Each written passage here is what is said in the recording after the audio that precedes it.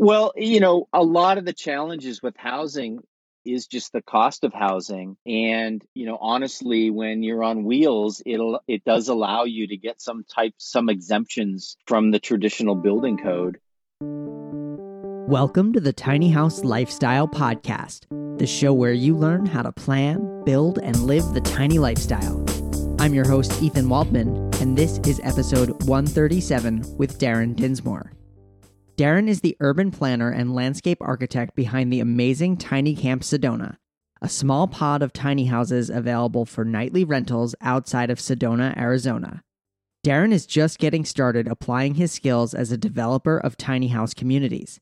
He'll let us in on the exciting projects he's working on now, how he approaches developing tiny house communities, and what he's excited about for the future of tiny homes. I hope you stick around.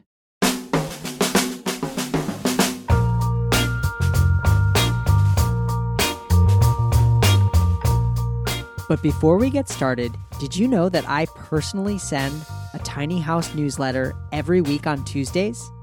It's called Tiny Tuesdays, and it's a weekly email with tiny house news, interviews, photos, and resources. It's free to subscribe, and I even share sneak peeks of things that are coming up, ask for feedback about upcoming podcast guests, and more. It's really the best place to keep the pulse on what I'm doing in the tiny house space and also stay informed of what's going on in the tiny house movement. To sign up, go to thetinyhouse.net/newsletter, where you can sign up for the Tiny Tuesdays newsletter.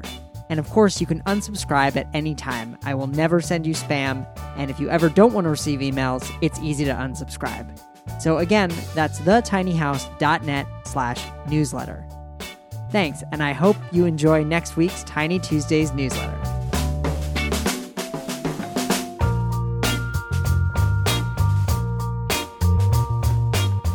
All right, I'm here with Darren Dinsmore. Darren is an urban planner and landscape architect with over 25 years of experience in community-based planning and design. He launched CrowdBright in 2010 to bring plans to life and find solutions to improve civic engagement. His award-winning interactive online tools have helped more than 1 million people design their city while leveraging more than $2.5 billion of new investment.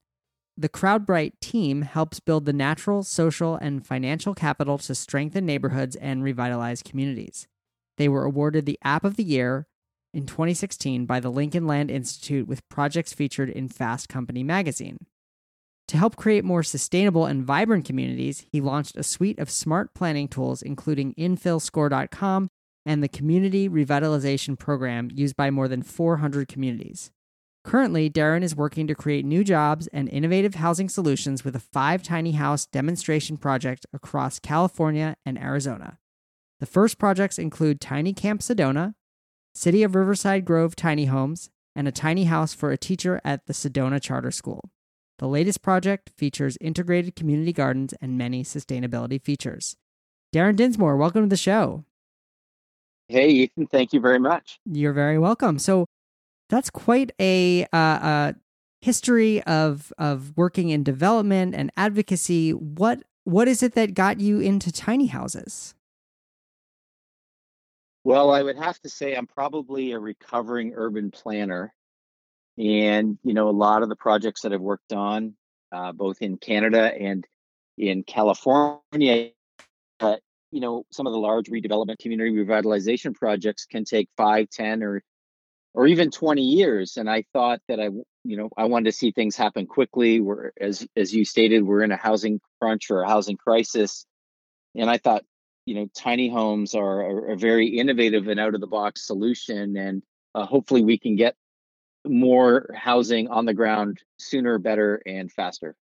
Awesome. So it's kind of, you see them as a way to envision or to realize infill and, addressing housing issues faster. Yeah, it's a good point. As property is getting more and more expensive, and right now during COVID, there's actually quite a real estate boom going on outside of the major cities. People are moving back to the rural towns, and vacant lots are getting more and more expensive. And if we can use maybe difficult to build on sites, challenging properties where tiny homes might fit where a traditional housing solution might not. Got it. Yeah, and a perfect example of that is Tiny Camp, which is looks like it's built just kind of right into a hillside that was really not going to be an easy place to build a traditional home. Yeah, good point. Yeah, Tiny Camp is about 9-minute drive north of Sedona, Arizona, in the beautiful Oak Creek Canyon. And there were these really small lots that were 30% slope and a very tiny footprint, and nobody could figure out what to do with them. And Coconino County actually reached out to me and said, we're open to tiny homes, we're open to housing innovation, and bring in an application for something different. Let's see what we can come up with. So the first project in that region involved 5 tiny homes. So is that Tiny Camp is that project, the one with 5 tiny homes? Exactly. Yeah. And there we wanted to demonstrate different types of tiny homes. So we have a net zero tiny home, a net positive energy tiny home, tiny homes on permanent foundations with sprinklers, tiny homes on wheels, and tiny homes on wheels that are also put on a mobile home foundation. So we wanted to demonstrate everything that you could do, in the building code that we could use going forward in other projects. Fantastic. I love the story. I know we're jumping around, but I kind of wanted to rewind a little bit and just hope you could tell the story of how you got these tiny homes that wound up at Tiny Camp. Yeah, so I have an online platform that you mentioned called Infill Score, and San Antonio, Texas actually beat out Portland a few years ago for being more innovative around infill development. And I met the mayor in Montreal and I was giving her an award. And I said, "Hey, what are you doing that's interesting and innovative that I might not know about?" And she said, "Well, our building department is working with the Construction Careers Academy, and they're building tiny homes, and we're inspecting them just like a regular house through the process and certifying them. So we're pushing for innovation and education at the school, but also, we're informing our building department and exploring ways of being, more flexible."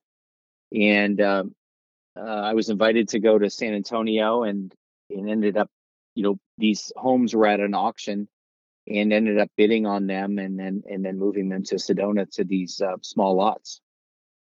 Fantastic. May I ask what you ended up paying for them? Yeah, it ranged, but they were all under $50,000. Nice. They were not on trailers, so they had to be craned. It was an expensive move Yeah. because they had to be craned onto a truck, and then because we were early out of the gate with tiny homes, it actually took me a year and a half, even though the county said that they wanted them. It took a year and a half to rewrite all the rules. So unfortunately, they sat on a contractor's yard for a year and a half while we were, you know, getting through the permitting process. Oh man.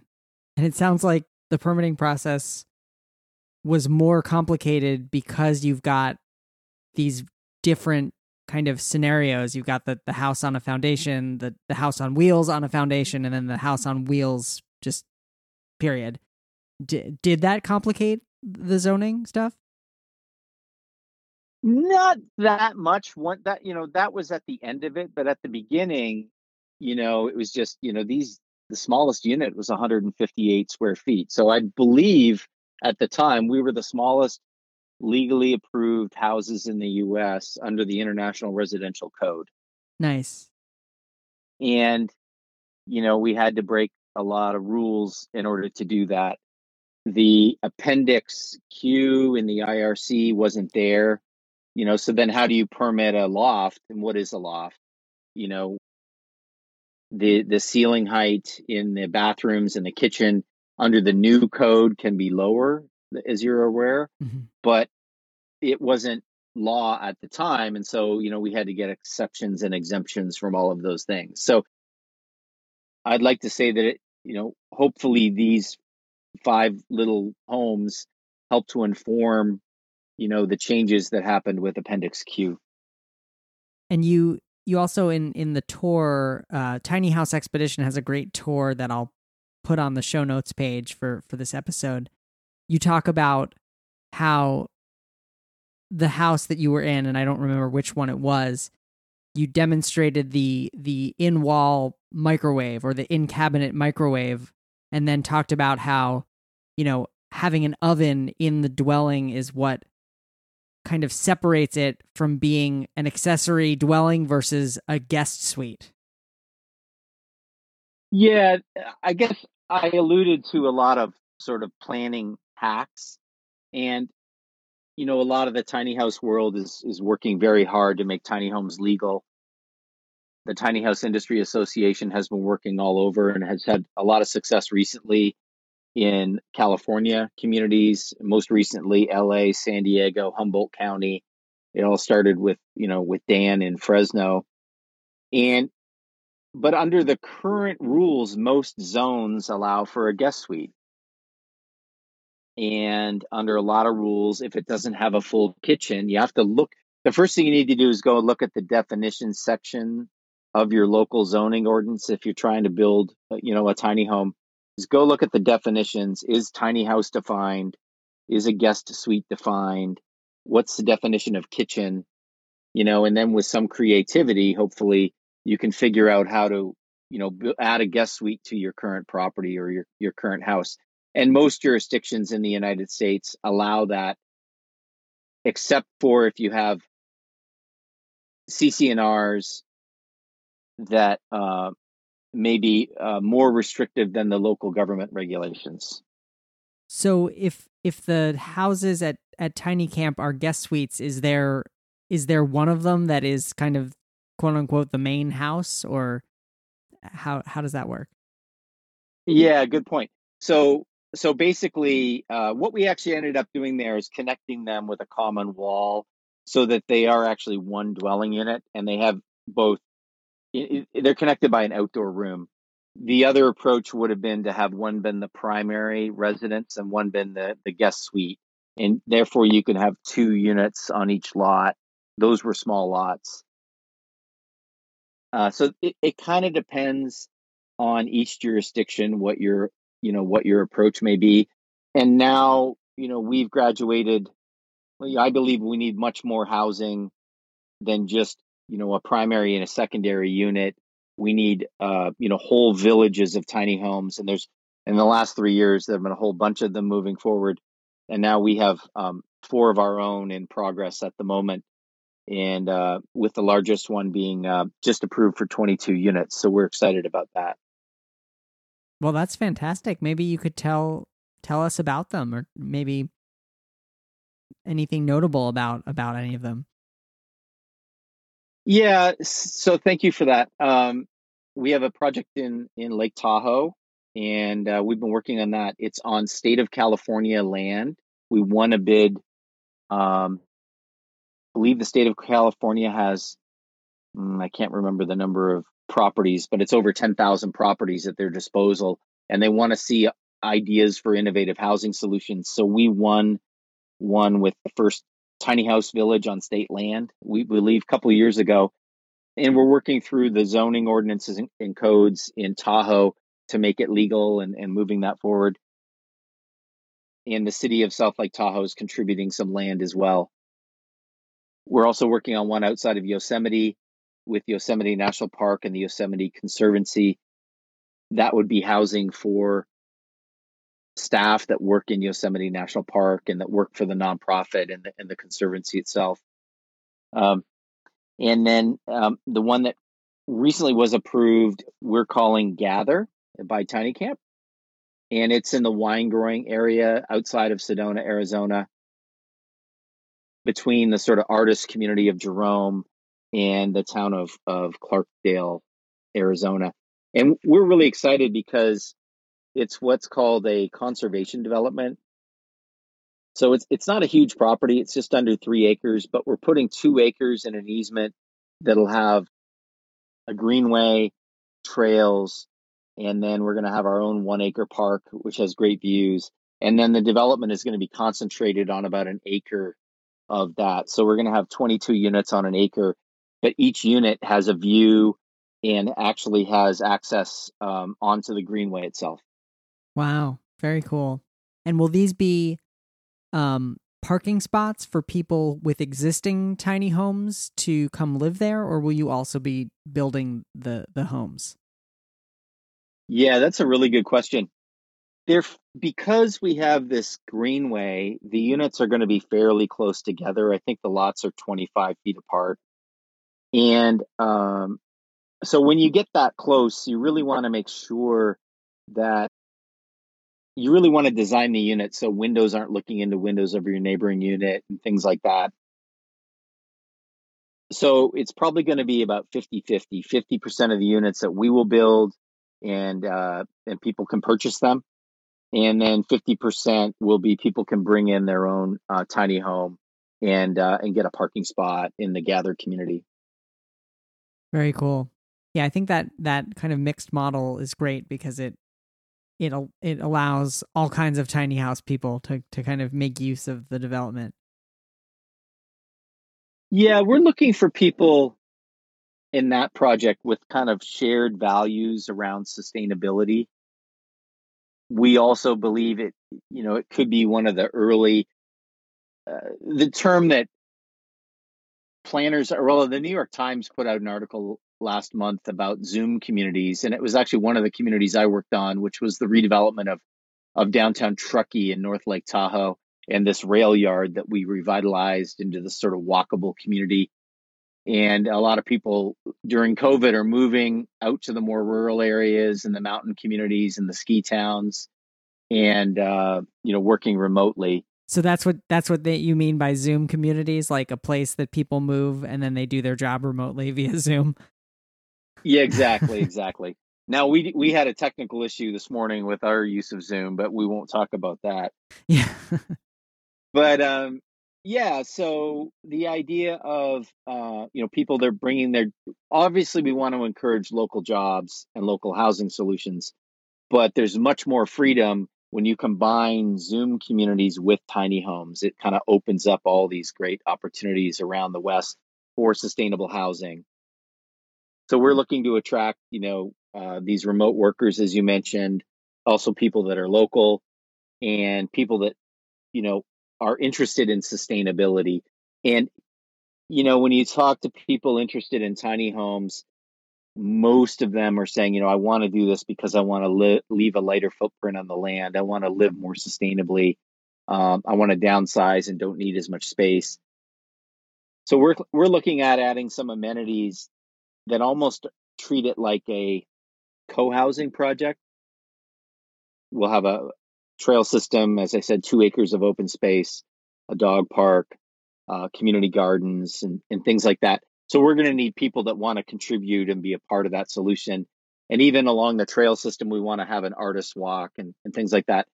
And we're really excited because it's a really cool spot to connect with nature and the views.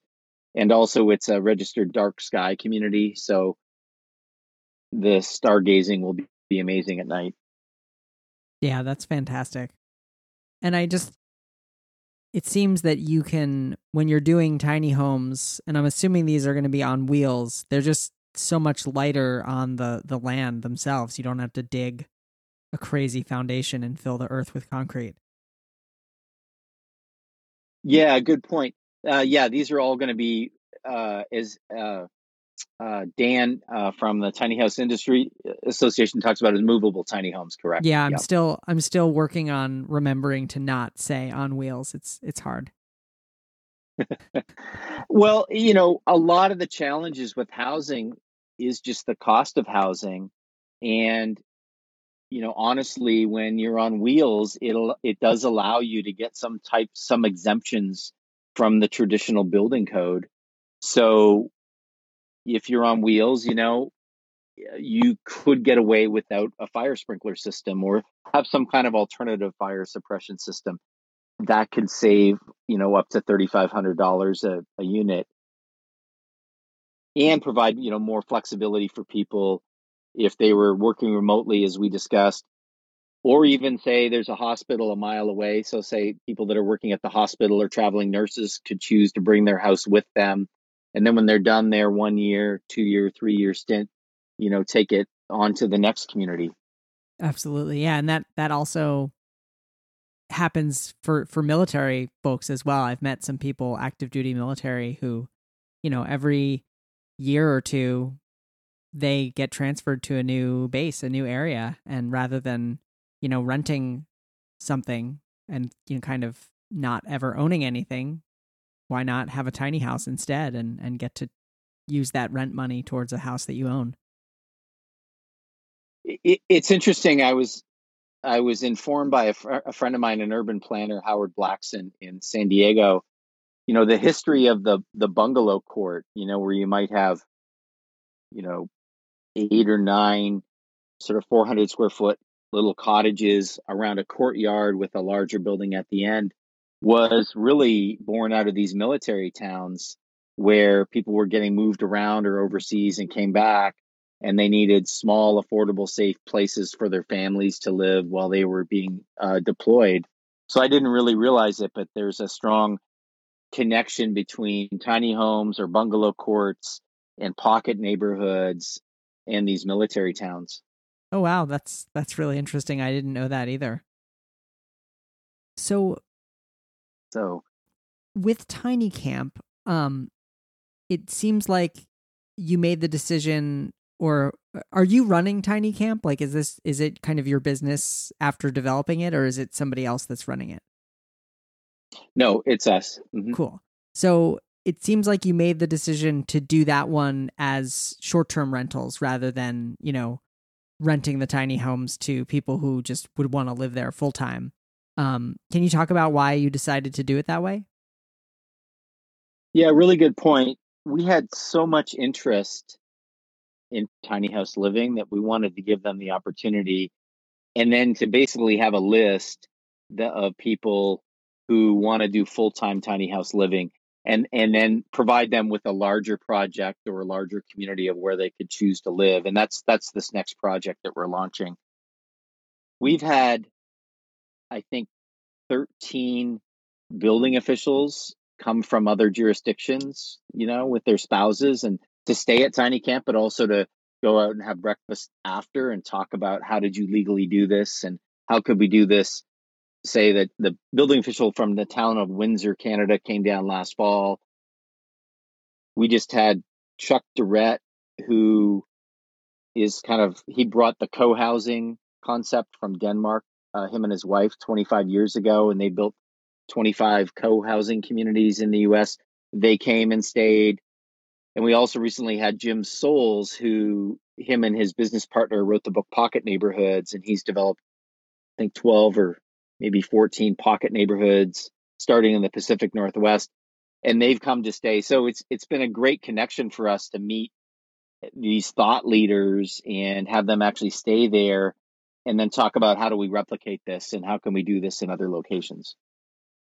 Well, speaking of replicating it for other locations, what advice do you have? I know this is probably a huge question, and we could devote an entire podcast episode just to this. But you know, I want to create a tiny house community here in Vermont. Like, what do I do first? Oh yeah, good question. So the real challenge is where, and also proximity to infrastructure services, and also social services. A lot of people, I from talking to a lot of people over the last 4 years, there's this idea of the tiny house in the wilderness. And I know some friends who've done that in Colorado. They were pretty remote, and after 6, 8 months, they had enough of it. I believe a lot of people yearn to be in a community setting, in a supportive setting. So that's why I'm liking these ideas of these infill projects where you build a self-sustaining, supporting community. So that means you're generally looking for property that's underutilized, vacant, an old parking lot, could be an old industrial site where there already is water, sewer, power on the site. That's going to be the most cost effective. there are people that want to go and be off the grid and do their thing off the grid, but a lot of people realize by the time you engineer and design your systems, your solar panels and everything else over time, and the maintenance and the what's the word I'm looking for, the lifetime costs of that can be more than some people are willing to take on. So it really depends on the location and what kind of community, that you're trying to create. Got it. So what's the current state of tiny homes in Sedona? Like if somebody already owned a tiny home, on a movable tiny home, and they were like, I want to come and live in Sedona, would they have to buy land and then develop it? Or, is it possible to find somebody to host your tiny house in their backyard? What are the current state of the laws there? Yeah, interesting. So I have projects in Coconino County, which is north of Sedona, in Sedona, and then in Yavapai County, the next county over. Sedona, unfortunately, does not allow tiny homes, and it does not allow camping or RVs. And mainly it's a huge, they get 3.5 million visitors a year, and they want to kind of control where people are camping. Sure. You can't just camp out in a residential neighborhood. So that's a challenge. I must have about 400 or 500 requests from people that, want to buy land and build a tiny house in and around Sedona. And it's unfortunate to say to them that, well, it doesn't pencil and you really can't do it for the zoning reasons. But also, even if you could do it, they don't have a minimum unit size. So you could do it, but the land's $1 million an acre. So if you pay $1 million an acre for the land and pay all the fees and the infrastructure costs, a 200 or 300 square foot unit doesn't make sense. Right. I run the numbers in that community, and at about 750 square feet, it kind of makes sense. So you can build a small house in Sedona, buy land, build a small house, even have a secondary unit, but it's going to cost you $500,000. So, a lot of people aren't looking to spend $500,000 for a tiny house, even if it has a rental unit on the back. There might be some more cost-effective places to do it, and that's why we have our project called Gather, which is about 20 minutes from Sedona, Mm-hmm. and it's in the town of Clarkdale, and they were very gracious in working with us over the summer during COVID and all of these strange times to actually permit this our next project, so that people can rent a space and have a place for their own tiny home that they own. Right. So it sounds like then maybe Clarkdale, you still have to go outside of the urban center. Not that Sedona is an urban center, but to find a town where the laws are a little bit more relaxed. It really does depend. There were a lot of people down in Phoenix that had a tiny home, and then they didn't go through all the channels, and they ended up having to have them removed recently. I think I have 3 or 4 people I know who've unfortunately had to do that. Uh-huh.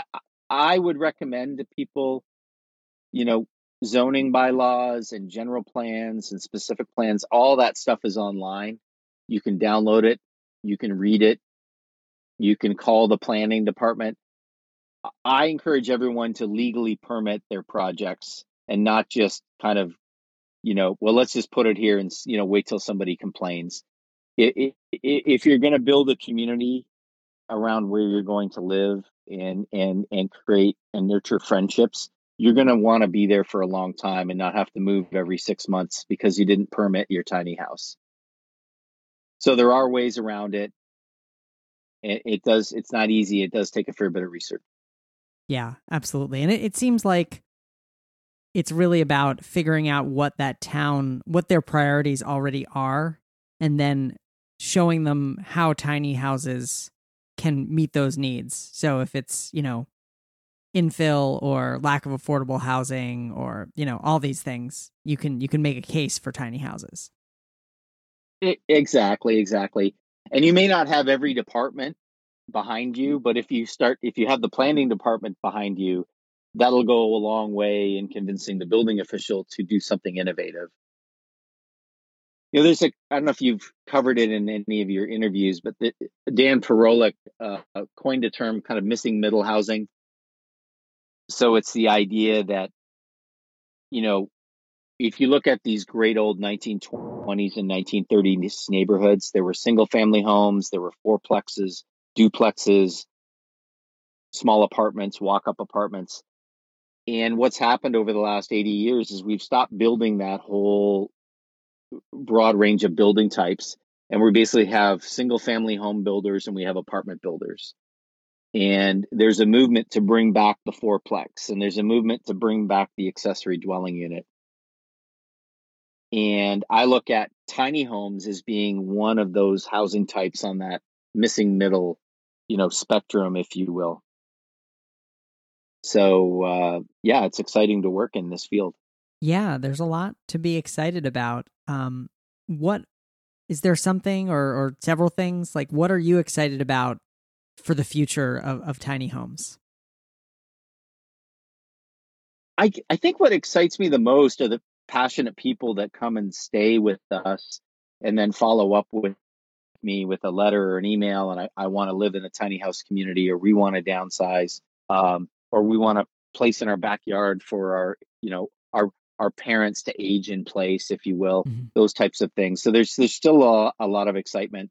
And also, if you're able to live within your, right now the economy, if you're looking forward, with COVID and the impact on jobs, instead of going into debt, if we can be creative and live within our means, even during times like this, it goes a long way to reducing stress, increasing quality of life. And then hopefully, people that live this way more sustainably will have the freedom to travel or, exercise more, or go to the gym, or spend more time with their kids that they wouldn't have to do if they were working extra hard to, pay the mortgage on the large house. Sure. Yeah, absolutely. And I think for me, it's just how mainstream it's getting, which I don't say that negatively at all. Just that tiny homes are being more widely accepted. People know what they are, and they're really starting to appeal to a broad range of people. Yeah, it's great to see, all the TV shows, all the information, your podcast, and there's just so much content. You talked about the Tiny House Expedition folks. They work so hard to get these great videos that you don't have to go there and travel and go see it. You can watch the videos online and learn from other people's experiences, which is fantastic. I'm currently on a road trip looking at other projects right now. I haven't done much traveling during COVID, but I just needed to get inspired and go see some things. So I'm currently on a road trip, and I was passing through Santa Barbara. And what's interesting, the whole main street is blocked off, and it's because of COVID and the restaurants, and they want the restaurants and bars to stay open and have everybody with their safe distance, for social distancing. And it's just amazing that the government, the bureaucrats, the chambers of commerce were able to work together and make these changes happen in cities overnight. And as an urban planner, we spent about 20 years fighting to take our streets back from the car and to do just this. And it took one event to pivot, how our main streets are currently operating. I hope the tiny house movement has that kind of momentum and pivot that we've seen recently, so that we have this, overwhelming push to creativity in the housing market. And so we don't have to struggle to find a place to put your tiny house. Yeah, definitely. And it's so interesting because, just speaking from personal experience, I'm in Burlington, Vermont, and I would love to have my tiny home here in Burlington. But it's not happening right now. I've been in touch with people in the planning department. There are people in the planning department who really want tiny homes, but between lot coverage issues, water, runoff, parking, this is a small city that it's not going to expand its outline. And they, they've decided to start by making ADUs a little bit easier to build. But not that many people are building them, because when you add up all the cost of permitting and all the site work that needs to be done, you're still talking about, definitely over $100,000, probably closer to $150,000 for an ADU. And here we have, tiny movable tiny homes that some of them have their own onboard water, storage. So they're not even hooking up to the grid at all, and they're just ready to go. But it hasn't yet become dire enough that is happening.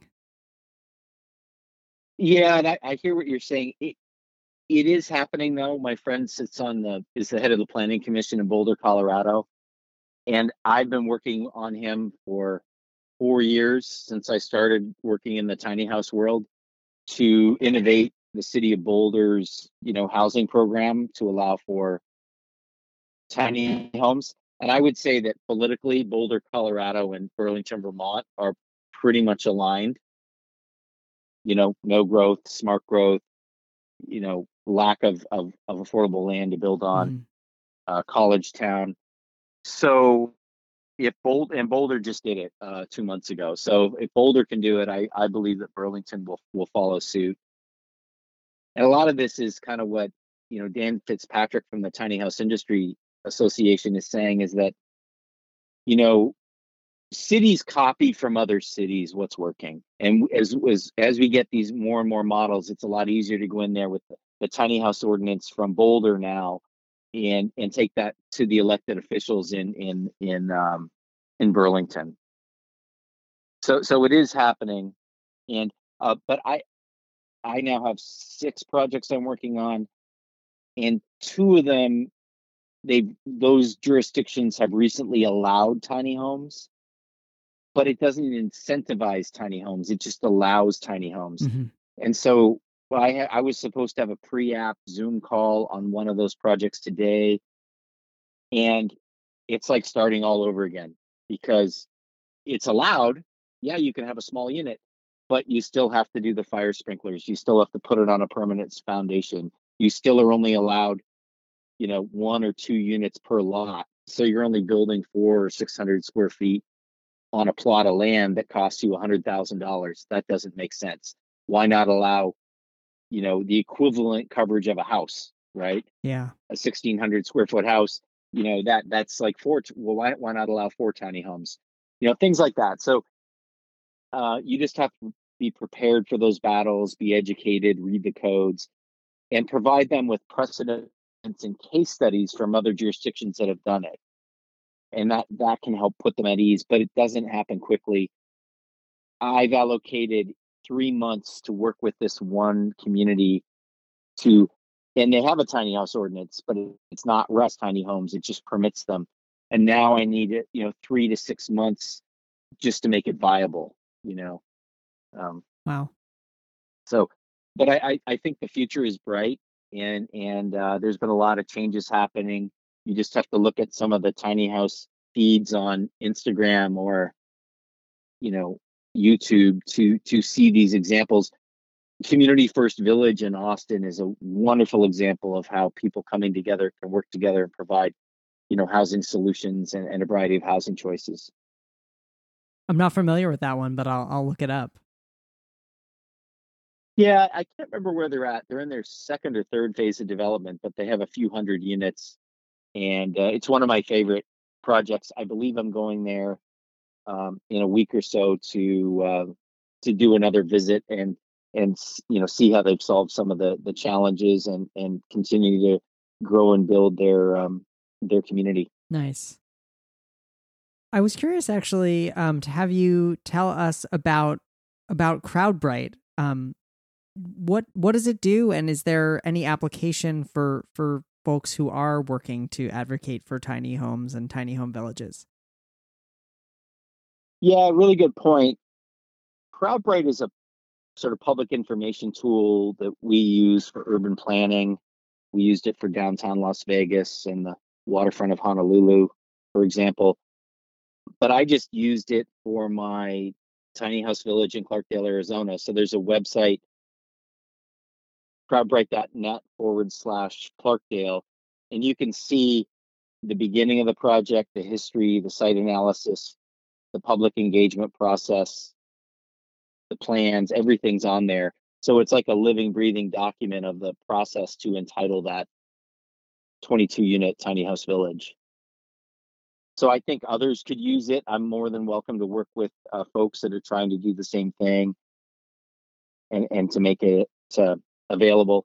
Actually, we just spoke this morning with Madison, Wisconsin Transportation Department, and they want to use it for their transportation plan update, but also for some infill housing opportunities as well.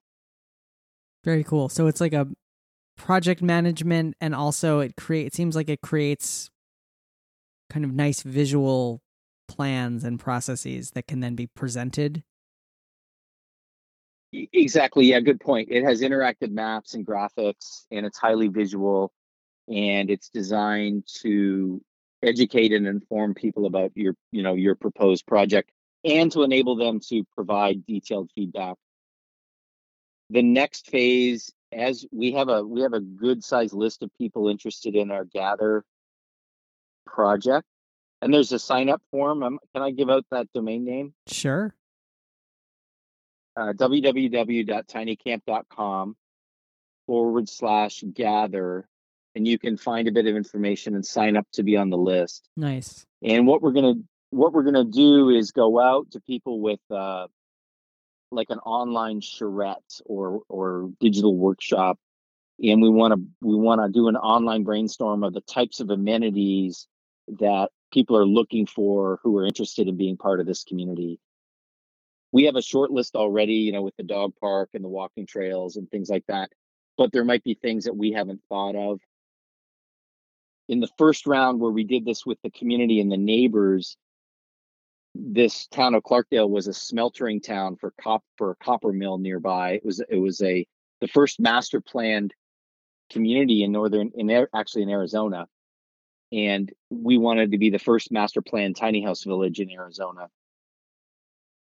So there's a connection there. But then people started bringing up ideas like the historic industrial style lighting that was used at the smelter could be incorporated into the tiny house village. So we made modifications, about 40 modifications already, just from the input from the neighbors and the community. And now we want to hear from the people who are interested in living there, what kind of things that they're looking for. Very cool. So it sounds like it's a very iterative process that you really try to involve the community and also the people who are going to live there. Yeah, we believe that's why we like the co-housing movement, is because people work to help create the project. It's not a developer going out and building a project and then hiring a real estate agent trying to, sell what they've created. It's almost like a co-design process. And we think, tiny house villages and co-design go hand in hand.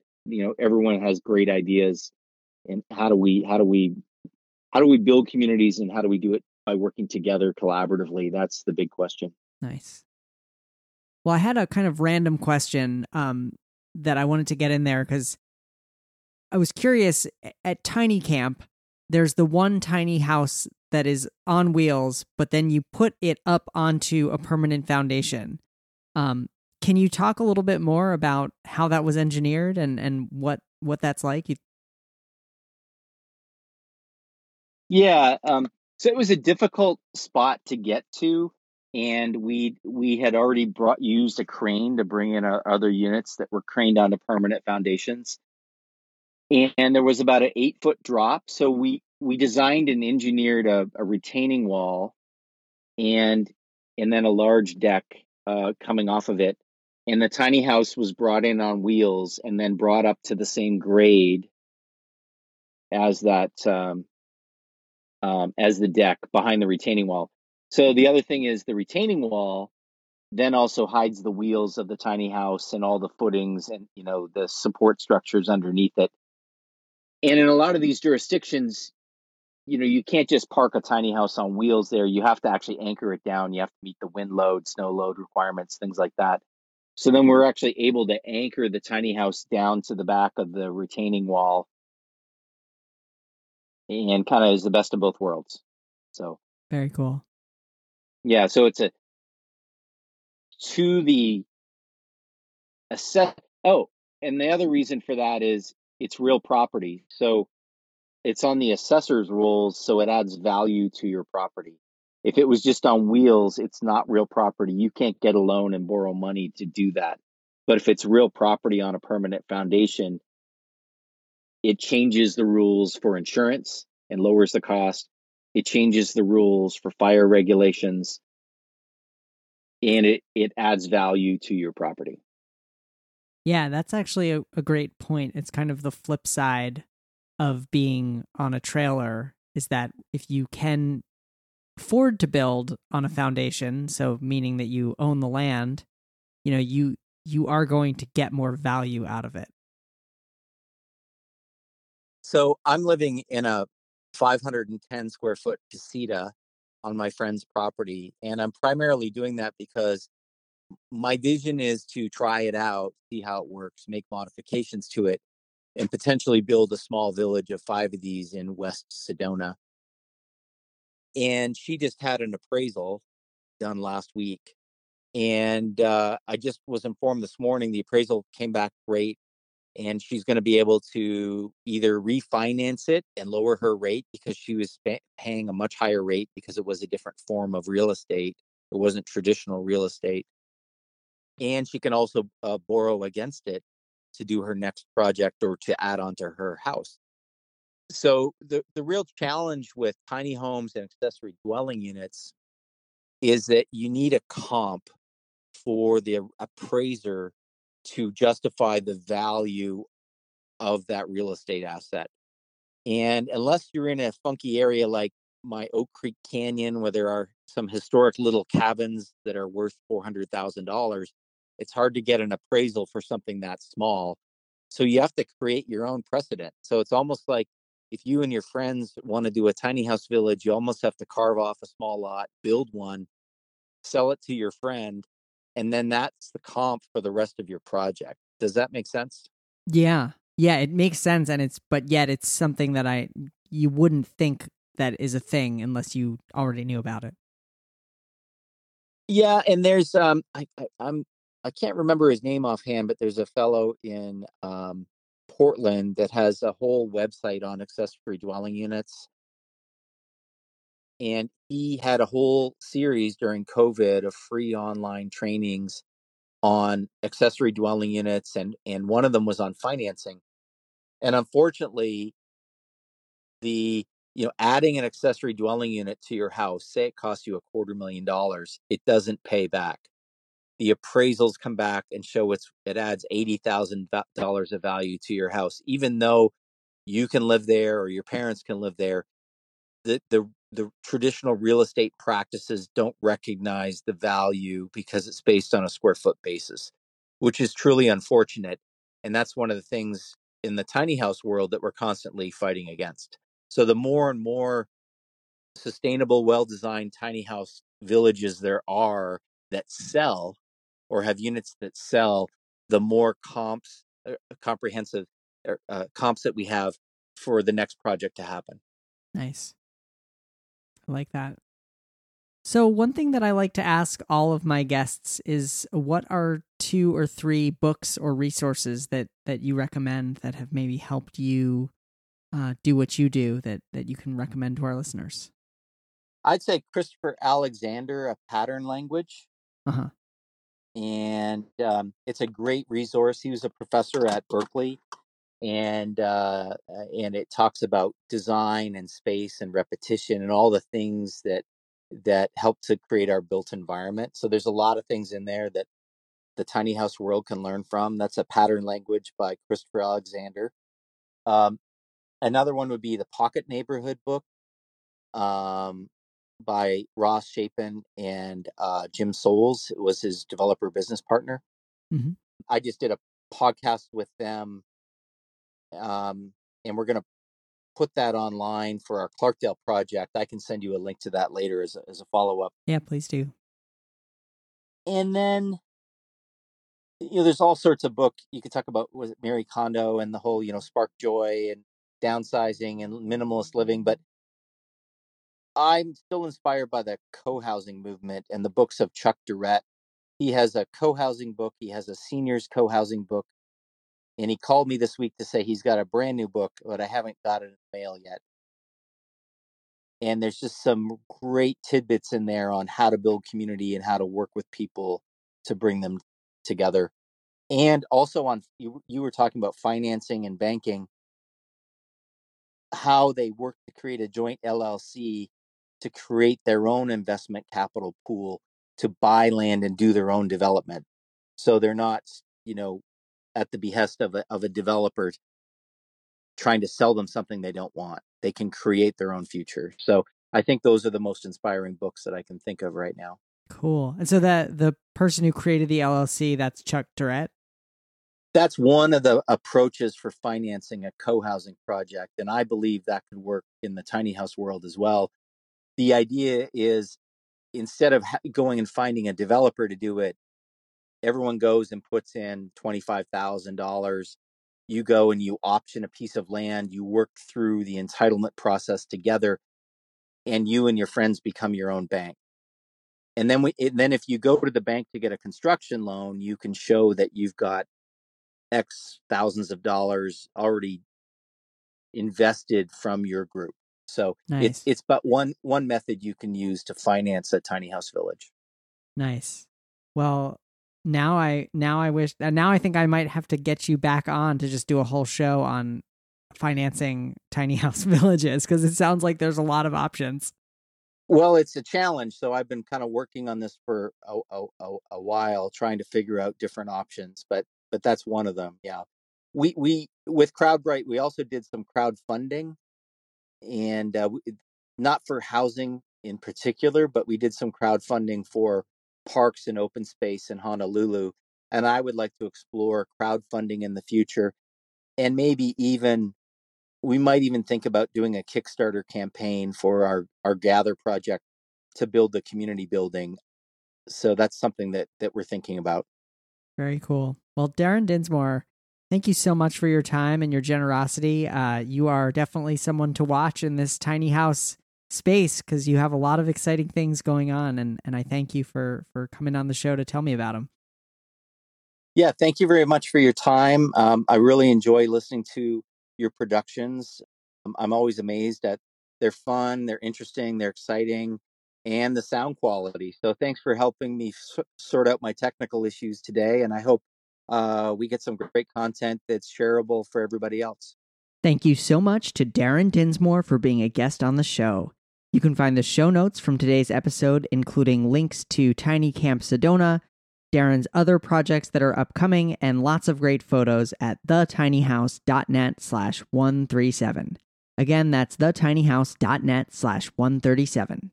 Well, that's all for this week. I'm your host, Ethan Waldman, and I'll be back next week with another episode of the Tiny House Lifestyle Podcast.